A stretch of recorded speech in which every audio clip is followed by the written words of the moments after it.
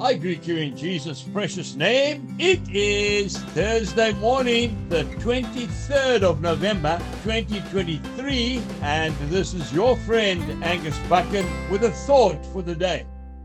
We start off in the Book of Nehemiah, chapter 8 and verse 10. For the joy of the Lord is your strength. And then we go to the New Testament, to the first book of Timothy, chapter 6 and verse 6. Godliness with contentment is great gain. You know, I've just been at a men's prayer meeting. We meet at 5 o'clock in the morning in the little chapel on the farm, Shalom. And while we were praying, one of our men prayed a very touching prayer. He said, Lord, there were two teams that came back from the World Cup.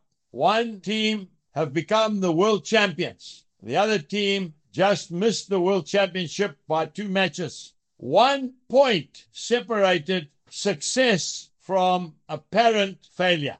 1 point. You and I cannot live like that. We cannot put all our hope, all our trust in one single game. The only difference between joy and sorrow, success and supposed failure, 1 point. Maybe you're sitting waiting for your university results to come in. And maybe you're going to make it by 1 point, or maybe you're going to miss it by 1 point. You cannot put your whole life's expectancy on 1 point. Maybe you're a young farmer. You're trusting God for a good crop. You have put all your effort into that crop, just like you do every other year. The only difference between a good crop and a poor crop is whether it rains or whether it doesn't rain. Maybe you've got beautiful animals for sale, beef cattle, sheep, lambs, but because of the economy, 1 point between failure and success. We can't live like that. The Lord tells us that the joy of the Lord is our strength. That's not a funny ha-ha joy. That's a deep knowing that if you love Jesus Christ, your name is written in the Lamb's Book of Life.